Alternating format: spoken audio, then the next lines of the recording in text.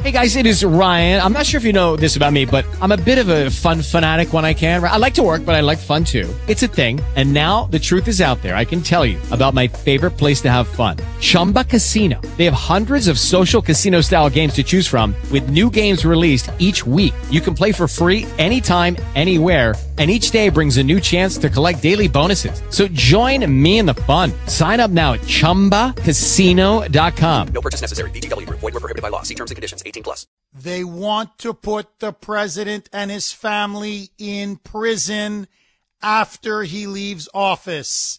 It is not enough now for the media, the Democrats, and the left to have stolen the election from President Trump. Now there is a growing drumbeat. New York Times, Washington Post, NBC News, Mika Brzezinski and Joe Scarborough on MS Left BC.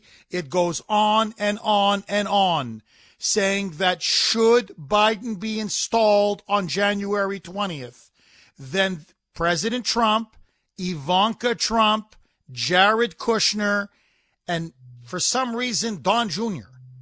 What has Don Jr. done? He hasn't even been in government for 4 years. They are saying all of them need to be prosecuted, indicted, and convicted on all kinds of outlandish, trumped-up charges and put to prison for many, many years.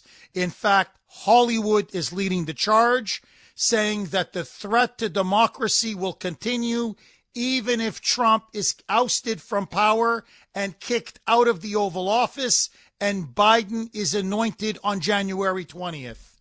My friends, what you are now seeing is the left completely panic that Trump is going to continue to hold campaign-style rallies like he did in Georgia over the weekend, 60, 70,000 strong, but that he will do this in a post-presidency. In essence, in exile, acting as the de facto president and opposition leader, and the more rallies he holds, the more he's going to damage and destroy the credibility of Joe Biden, who clearly will be seen as an illegitimate president. So, to prevent this from happening, and to finally bury what they think is the MAGA movement, they now want to send the president to jail and his family with him. That is why Sean Hannity and many others close to the president are urging him to issue a preemptive pardon. In other words, a blanket pardon for all of his family members and even himself. There's only one problem. For a pardon to work, there has to be a crime. And Trump and his family committed no crimes. So would the pardon even be valid? Can the president actually pardon himself? There are many who say he can't. But ultimately, would it not tarnish the president's legacy? Because all the people would talk about, this is what the media would say, what the Democrats would say, what future liberal historians would say, is that the president pardoned himself. By pardoning himself, it was somehow an admission of guilt. What the president needs to understand is that they will go after him. They will hound him. They will hunt him down, and they will persecute him.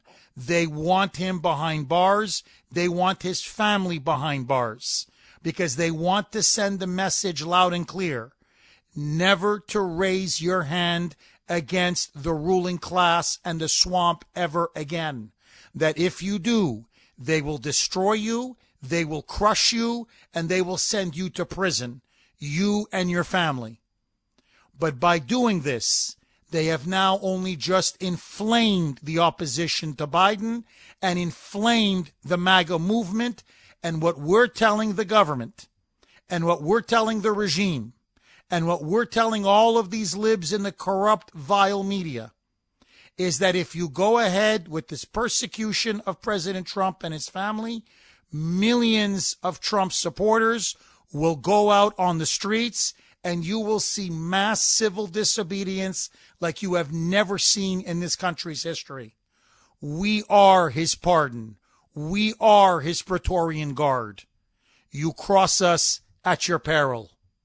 If you steal the election, consider yourself lucky that you stole it, and you stole it peacefully. But if you try to send the president and his family to jail after you've illegally and fraudulently and illegitimately ousted him from power, you are crossing a major red line that cannot and must not ever be crossed.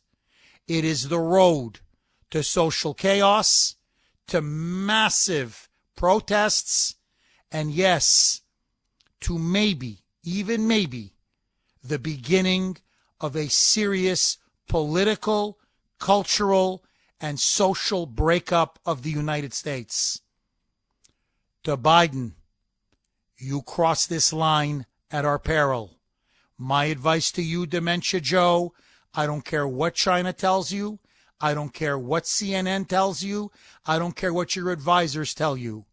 Hands off the president and his family. You're playing with fire.